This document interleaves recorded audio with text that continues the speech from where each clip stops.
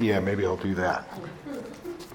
We've been reading our way through the book of Colossians, which, as most of you know by now, is the Apostle Paul's letter to the Christians living in Colossae, a church that he never had the opportunity to meet, but a church he certainly was familiar with by reputation. The Colossians had received the gospel with great joy. The church definitely got planted, definitely got started, definitely took root in Colossae.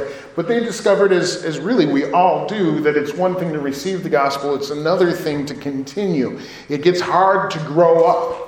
And so Paul was writing to them this letter about the many things that they would need to know, the encouragements they would need as they continued to grow up in their faith. Now, the opening paragraphs of the letter we've read over the last 6 weeks or so, very, very encouraging. Reminders of the power and the supremacy of Jesus. Reminders of the timeless and global nature of the gospel. Reminders of Christ about how everyone who believes is included. Last week we said all of Jesus' power is available to all of Jesus' people. These are strong, encouraging words from Paul, but there's kind of an elephant in the room. And the Colossians know it. Do we remember where Paul is as he's writing these words? He's in jail. And so there's kind of a disconnect, isn't there? It's like, okay, it's great to read about the power and the authority and the supremacy and the sufficiency of Jesus, but dude, your sorry behind is in a jail. Like, how does that work? And it's not just Paul. The Colossians would have known that at the time this letter has been written.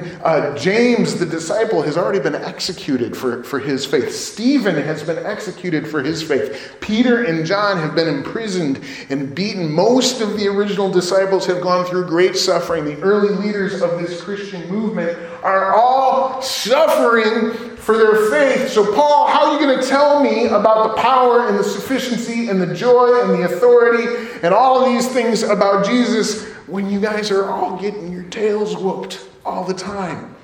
Do we see the disconnect there? How are we going to deal with that? Well, Paul is never afraid to deal with the reality. How can we talk about the power of Jesus when the reality of suffering is so obvious? Here's what Paul has to say, Colossians chapter 1, beginning in verse 24. I am glad. I'm glad, really? I am glad when I suffer for you in my body, for I am participating in the sufferings of Christ that continue for his body, the church. God has given me the responsibility of serving his church by proclaiming his entire message to you. This message was kept secret for centuries and generations past, but now it has been revealed to God's people. For God wanted them to know that the riches and glory of Christ are for you Gentiles too. And this is the secret. Christ lives in you. This gives you assurance of sharing in his glory. So we tell others. We tell others about Christ, warning everyone and teaching everyone with all the wisdom God has given us. We want to present them to God, perfect in their relationship to Christ. That's why I work and struggle so hard, depending on Christ's mighty power that works within me. Let's pray. Father, thank you for your word today. Pray, Lord, that just as we discuss, as we talk about, as we consider these words that are written from Paul to a different group of Christians, God, that we would receive what your Spirit is saying to us today. Open our ears, we ask, in Jesus' name.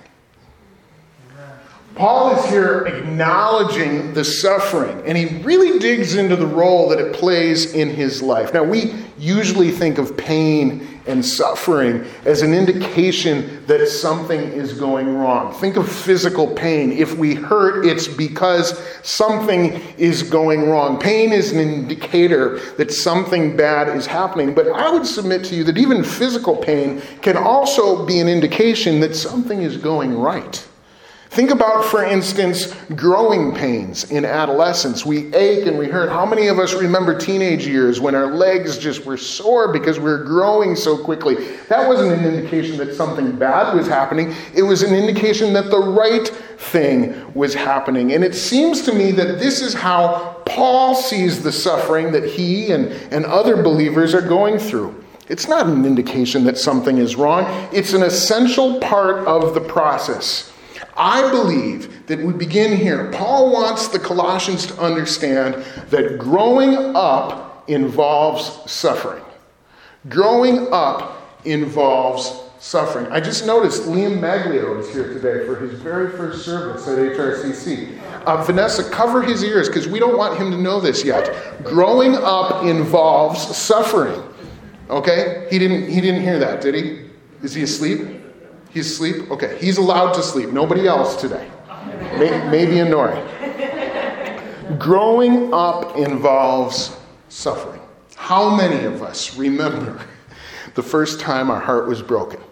Think back to grade school or maybe junior high. Do you remember how little Susie and her pigtails and how pretty she was? And then one day you walked into the cafeteria and there she was sharing her snack pack with some other boy. And your heart was broken. Your heart was broken. Do we remember the pain of that very first broken heart? And what did we all say? This is terrible. This is awful. We all said it. I will never love again. I will never love again because it felt so big and it felt so overwhelming. How many of us could also testify to the fact that the pain of a broken heart only got bigger as life went along? I mean, what felt so big when we were 10 years old, what felt so big when we were 12 or 13 years old pales in comparison to the pain of a broken engagement or of a failed marriage. The pain only gets bigger as we grow up because I think in a sense what we have to lose only gets bigger as we grow up. The older we get, the more it might hurt. The more we have to lose, it might leave us. How many of us have thought later in life, boy, I wish my heart was broken over little Susie and her snack packs again. Like, I wish it was that simple. It didn't feel simple back then. But now, knowing what I know, having grown up, I wish it really was that simple. Most of us understand through our own experiences that certain types of suffering, as unpleasant as they might be, they're just part of the reality of growing up. It's the same way with our faith. Suffering is a very real part of the process. And anyone who says otherwise isn't being faithful to the words of Scripture. I need you to hear that. Anybody who tells you that suffering is not part of the process is not being faithful to the words of Scripture. Friday, as I was preparing literally this part of my message, I was working on this part of my sermon, Sue brought the mail in, and I noticed a handwritten envelope that looked odd. It was addressed to us from another home in our neighborhood. Not a neighbor I know, but just another home that I recognize from being in our neighborhood. We happened to be taking the mail in for some neighbors who are out of town, and in the stack she had for them was the very same letter from the very same address. And I thought, that's weird. So I took it. I said, I want to read this. I opened it up, and there was a letter in it. And the beginning of the letter said, have you ever wondered about the promises of the Bible? No. And I thought, well, yes, actually, I have to talk about a few of them on Sunday, so I'm going to read the rest of this letter. And the letter went on. I wrote this down. I want to make sure I get it right. It said, we need to work toward a future where we can all experience, because of the promises of the Bible, we need to work towards a future where we can all experience perfect health, world peace, perfect safety, and security for all, the elimination of human suffering. That sounds nice. I want to go to that church. But here's the thing. I said immediately, well, that's not how I understand the Bible. That doesn't sound right at all. And then I kind of reread the letter, and I recognized it was from the Jehovah's Witnesses. Now, parenthetically, today's sermon is not about the Jehovah's Witnesses, but just so we're clear on this, a lot of people think the Jehovah's Witnesses is a certain type of Christianity. Let me be very clear. It is not. It is not. The Jehovah's Witnesses is an entirely different religion built on mistruths and misquoting of the Christian Scripture. It is not Christianity at all. And okay, well, that makes sense. Now I understand why they're talking about all these things that the Bible promises. I've read it cover to cover, and I don't think that's what it says at all. The Bible is clear about the fact that growing up involves suffering. Let me repeat something I said a minute ago. Suffering is a part of the process. Anyone who says otherwise isn't being faithful to the words of Scripture. Growing up involves suffering. And here's why. We suffer for each other. We suffer for each other. It's part of the process. Those physical growing pains of adolescence. I can remember being a teenager and just waking up in the morning and the muscles in my legs were hurting. And trust me, it wasn't because I had been at the gym all day the day before. You just wake up and the muscles in my legs were hurting because the bones in my legs were growing at a greater rate than they had ever grown before. And those muscles were being stretched. Two different parts of the body, but they were connected, right? Bones and muscles connected. Ladies, am I right about that? Okay, I'm good here. Okay, great. Bones and muscles connected. Those bones are growing. Those muscles are getting stretched. And I would wake up and they would hurt. There's a connectedness in our bodies that often causes one part to ache because of what is taking place in another part. And the Bible tells us that's how it works in the body of Christ. Paul actually wrote about it in a different letter. He said, if one part suffers, every part suffers with it. But I think Paul has more than just empathy in mind here.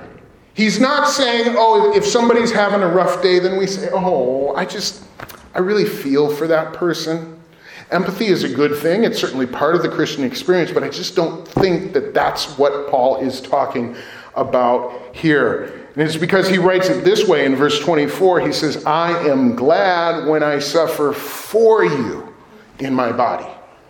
I suffer for you in my body. He doesn't say, I suffer with you. He doesn't say, Susie, I can tell you're having a rough day and I just want you to know I feel the pain, babe. Feel your pain. That's not what he's saying. He's saying, I'm glad when I suffer for you. We suffer for one another. In Christ, something is gained when we suffer for each other. There's a gladness in it. We certainly have had enough new babies in this community in recent months to think of the application here from labor pains in a delivery room. Think of that mother as she's about to deliver. She is suffering in her body. I'm hearing a few amens in the room. As the baby is born, she is suffering in her body, but it's not out of empathy. She's not suffering because she feels badly for the baby, right? This is not empathetic suffering.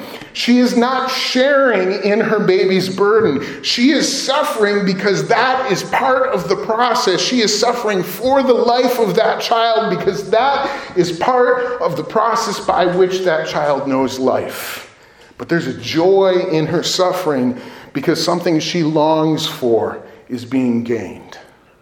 Jesus spoke metaphorically about the birth pains that the world goes through, the birth pains that we know in this age, and how they are a signal that the kingdom of God is drawing closer. And Paul reminds us that the proclamation of the gospel and the suffering that goes along with it is a perfect example of what Jesus was talking about.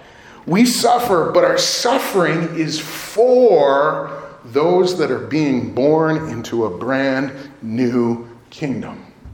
And when we suffer like that, we're never alone. We suffer alongside Jesus.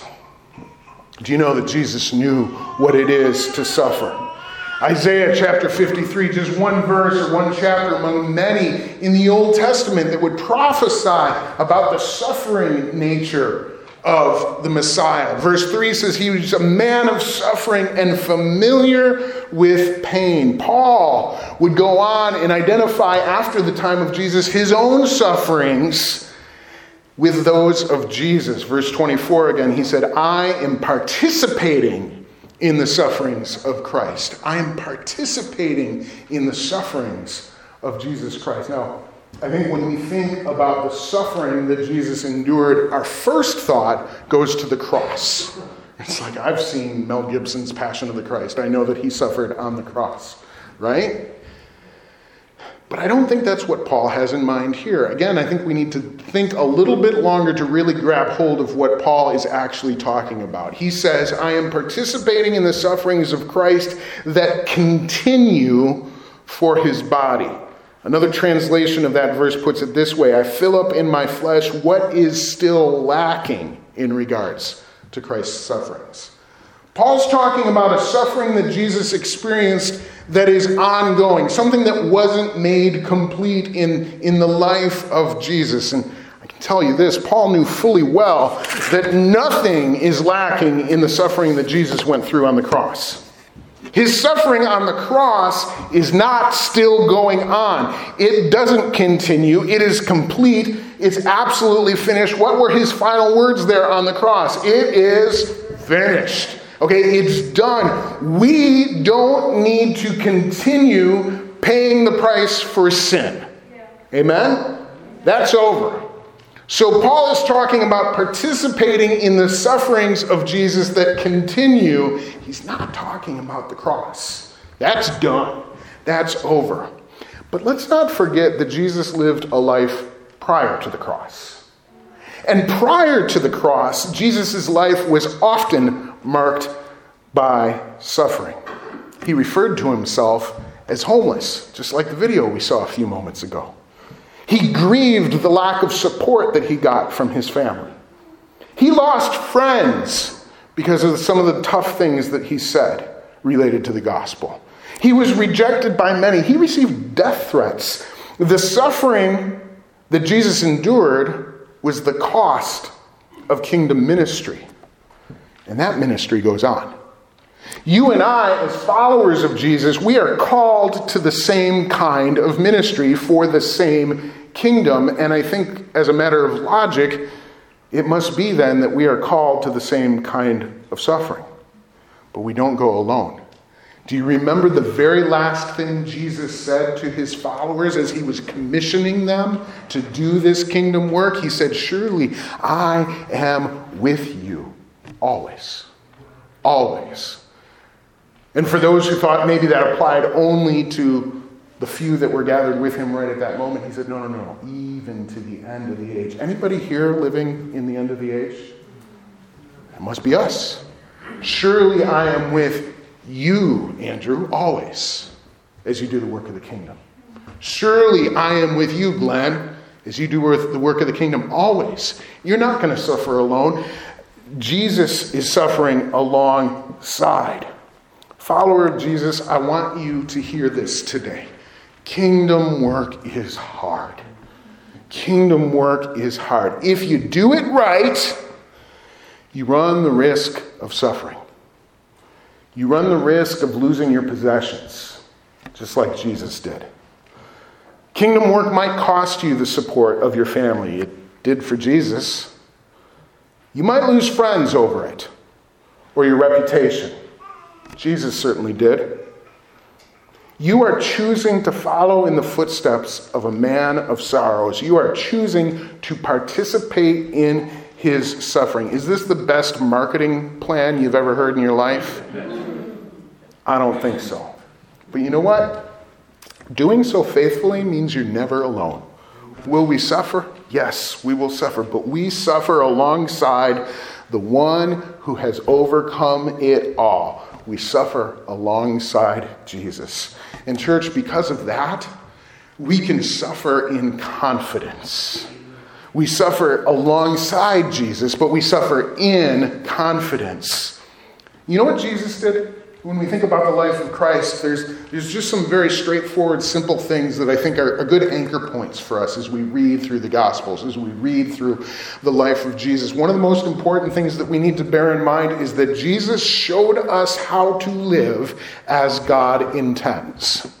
Jesus showed us how to live as God intends. He demonstrated for us the ideal human life. Sometimes we're prone to think that Jesus was somehow less human than you and I are. You hear this in the way we talk sometimes. We say, well, of course Jesus did it that way. I mean, after all, he was Jesus. I could never do it that way because I'm, say it with me, only human, right? Jesus did it that way, but he was Jesus. I'm only human. Man, our theology is all twisted around when we think that. That Jesus wasn't less human than you and I are. He was fully human. We sometimes say he was truly human. And what was his classic call to his fellow humans?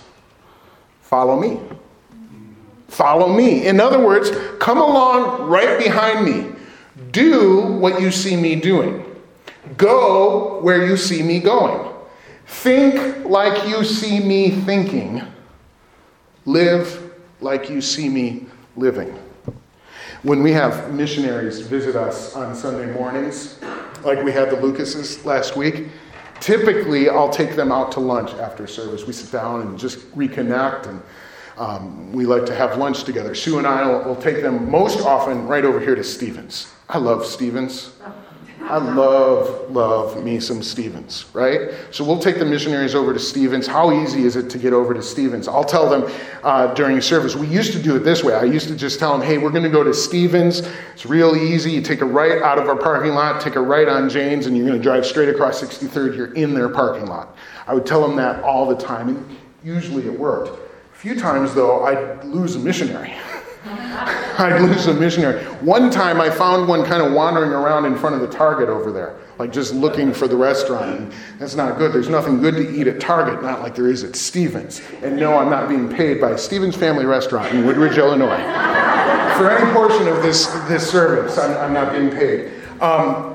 So I realized that it was kind of foolish to just tell them where to go and then head over there myself and assume that we'd meet. It's much smarter, even though the journey seems simple to me, it's much smarter to say, let's go to Stevens together. And so now I'll tell them we're going to Stevens. I give them directions if they're not familiar with where it is, but I meet them in the parking lot. We don't go in the same car, but I'll still say, I'm in the green Toyota Highlander. I wait for them, and when I see them come out, we pull right out of the parking lot together. I look in my rearview mirror. I make sure that they follow me all the way over there. It works better that way. And it works better that way because if we stay together, they will go where I'm going, and we can all be confident that they will end up where I end up. When it comes to suffering in the Christian life, Paul says that very same principle is in play. Verse 27, he says, Christ lives in you. This gives you assurance of sharing in his glory.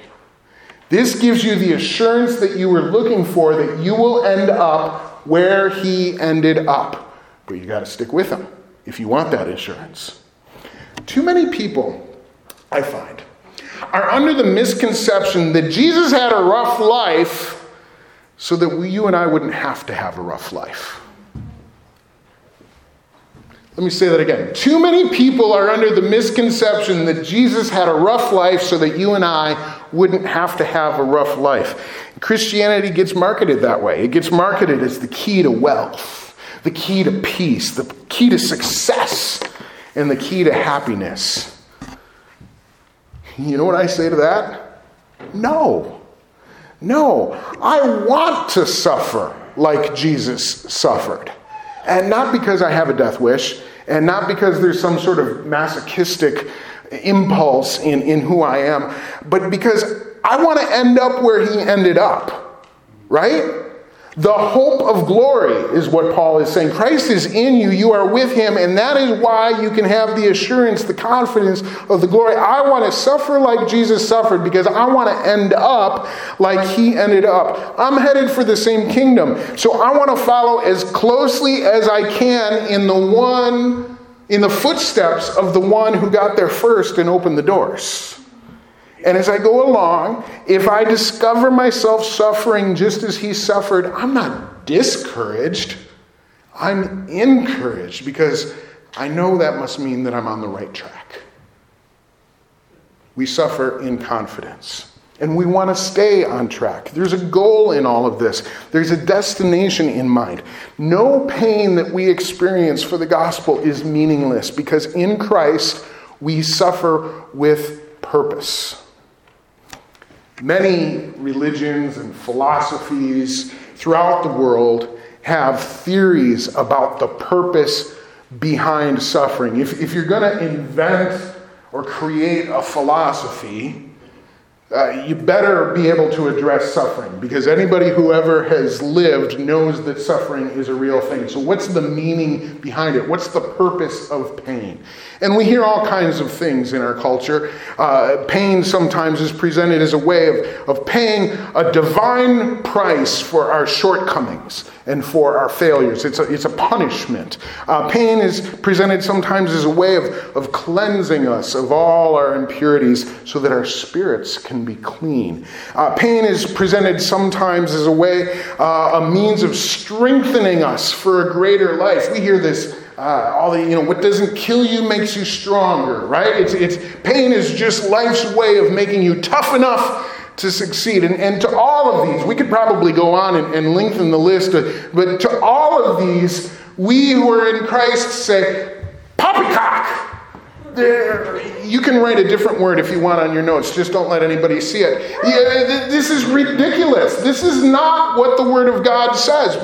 This is wrong. Because all of those explanations are focused on what I get out of my suffering. They're all missing the point of what the Bible says. In this passage, Paul has made it clear that his suffering has nothing to do with him. It's on behalf of the people he is introducing to the kingdom of God. He says, we want to present them to God. And that's why I work and I struggle so hard. That's why I suffer so much. The purpose of our suffering is not about ourselves. It's about the people we serve. HRCC, you are why. You are why I work and I struggle so hard.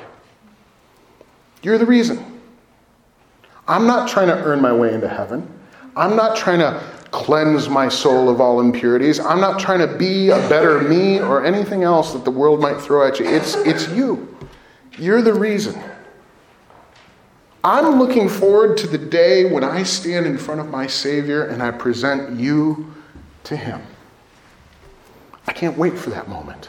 I can't wait for that moment. You are my inheritance. You are my Master's treasure, and I get the privilege of returning you to Him. And that privilege is not reserved for pastors only. It's not because I have a card in my wallet that says I'm ordained and I don't have to pay the same taxes. Right? It's not for ministers only. It's for all. What did we say last week? All of Jesus' power. For all of Jesus' people. And so the Bible doesn't give us the details on what precisely that moment is going to look like, but I can tell you how I imagine it. I imagine this moment in the next age where the Father says, and what about that people in Downers Grove? What about that community that I formed and shaped together by my Spirit? Are they here? Like He's taking the role, right? And I get to raise my hand and say, yes, Lord. Everyone. Everyone. And then I think maybe there's some moments where the Father, He says, well, let's go down the road. Let's look at that. Let's look at that. Who's here? Who's here? Is Woody Edwards here? And I get to say, yeah, Woody's here. We struggled for Woody. Some of you guys get to stand up and say, yeah, I struggled for Woody. I prayed for Woody. I supported Woody. I encouraged Woody. Lord, He's here. He's here. And the Father says, well, what about Scott Taylor? Is Scott present? Is there a Scott Taylor in the house today?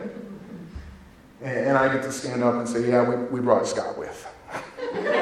we worked for Scott. And Pastor Joe will stand up and say, I kind of had a hand in that too. Scott's mom, Linda, is going to be like present. You know, Brian Carlson's going to stand up and he's going to say, yeah, I poured into that little boy.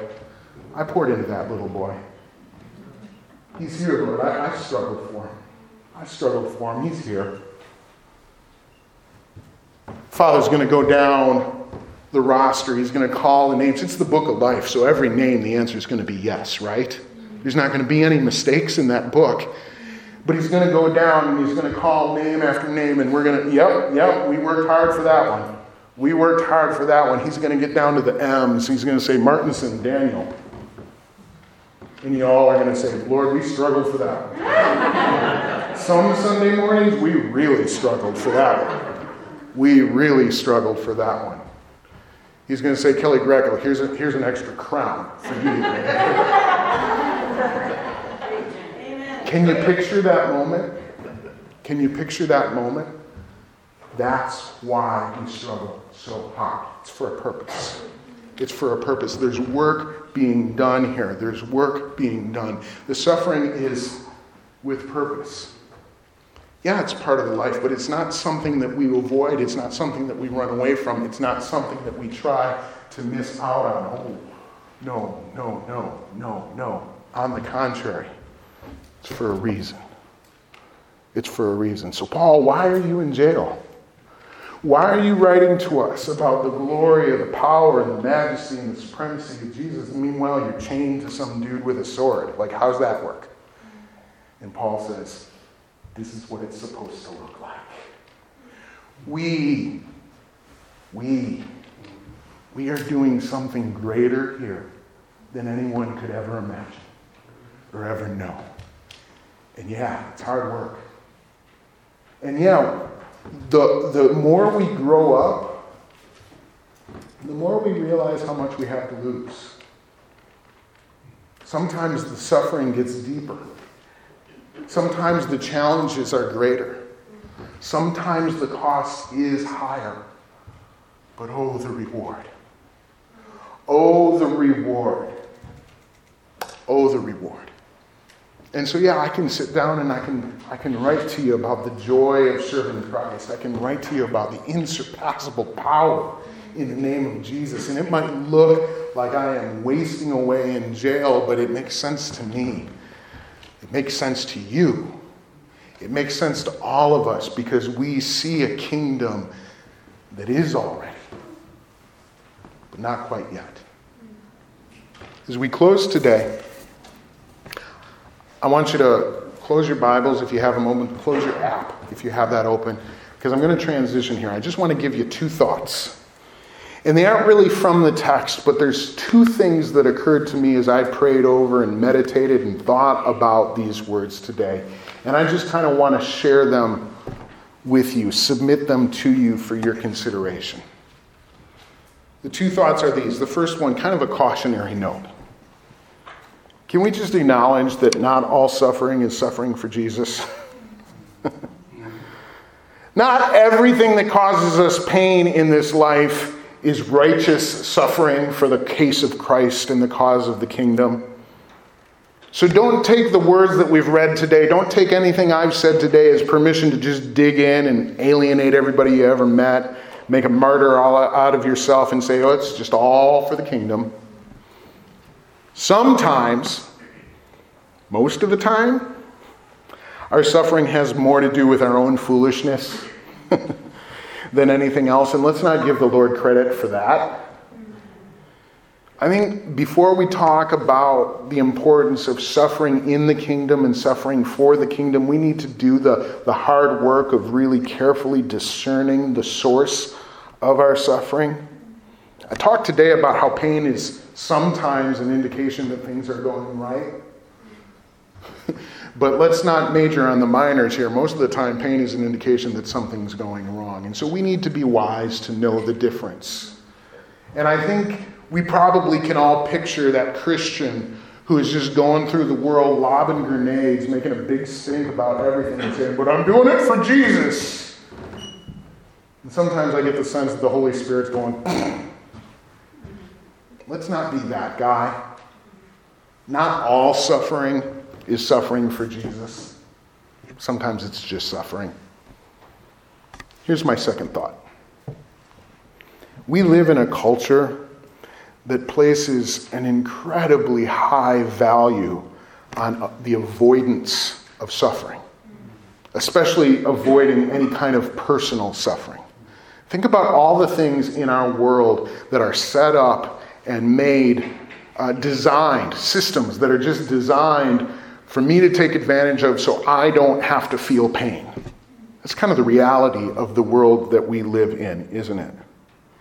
And one result of this that I've noticed is the emphasis that we tend to play on this ideal or this value of self-defense.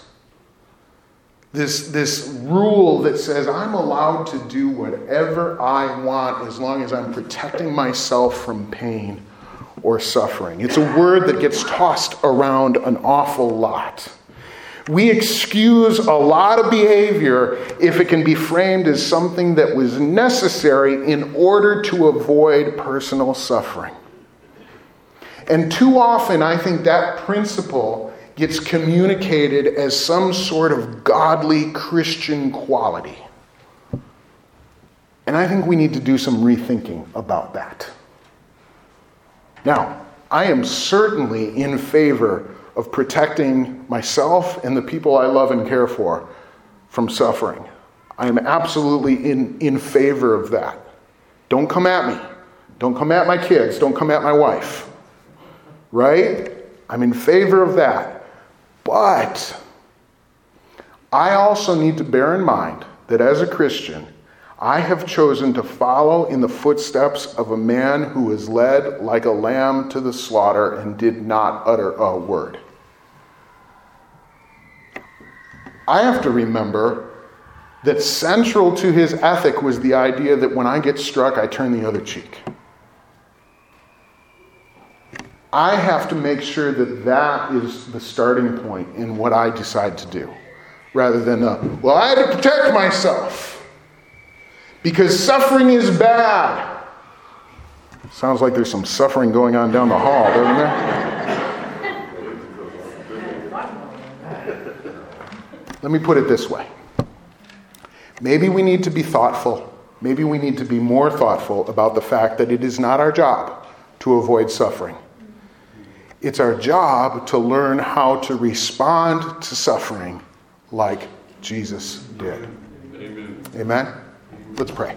Father, we thank you for your word today. Thank you that as we wove through these first 5 or 6 weeks in the letter of Colossians and this elephant just kind of loomed in the room, the 2,000-pound gorilla of pain and suffering loomed there. Lord, that you, by the supreme knowledge of your Spirit, would not ignore what we all knew. We all saw it. Everybody in this room has experienced pain and suffering. And some of the folks in this room who have followed Jesus the longest have experienced the most pain and suffering. And so we weren't going to hold on too long and buy this idea that following Jesus delivers us from all suffering.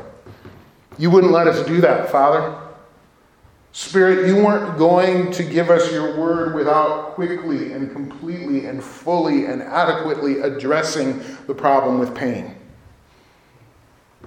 And part of that address we hear today is that maybe not everything we thought was a problem actually is a problem. And so I pray that you would rebirth in our hearts and in our spirits the willingness to follow in the steps of our Savior. We want to be known as a people where your joy is evident. We do. We don't want to be a morose church. We don't want the community of Downers Grove to see, well, that people, that group, boy, are they hurting. But we also don't want to walk anywhere other than where Jesus has walked. So where the world is sometimes constructed to show us how to avoid suffering, Lord, would you help us instead to find godly ways of knowing how to respond to suffering? Lord, would you teach us how to suffer for one another as we suffer alongside Jesus in confidence and for the purposes that you've laid before us? Father, for those that are feeling pain today, for those that know affliction, for those that have lost much, Father, we pray for their comfort. We pray for their deliverance. We pray that they would see the victory that you have in store for them. But we would not be faithful to the word if we just said, Lord, keep me away from that. Oh, I want nothing to do with it. God, teach us how to suffer. If your plan, if your will, if your gospel requires that we sit in chains, either literal or metaphorical, Father, give us the endurance. Give us the strength. Find us faithful in even that calling. We submit ourselves to you for that purpose. In the strong and mighty name of our suffering servant Messiah, we pray it today. It's in Jesus' name. And we say, amen. Amen.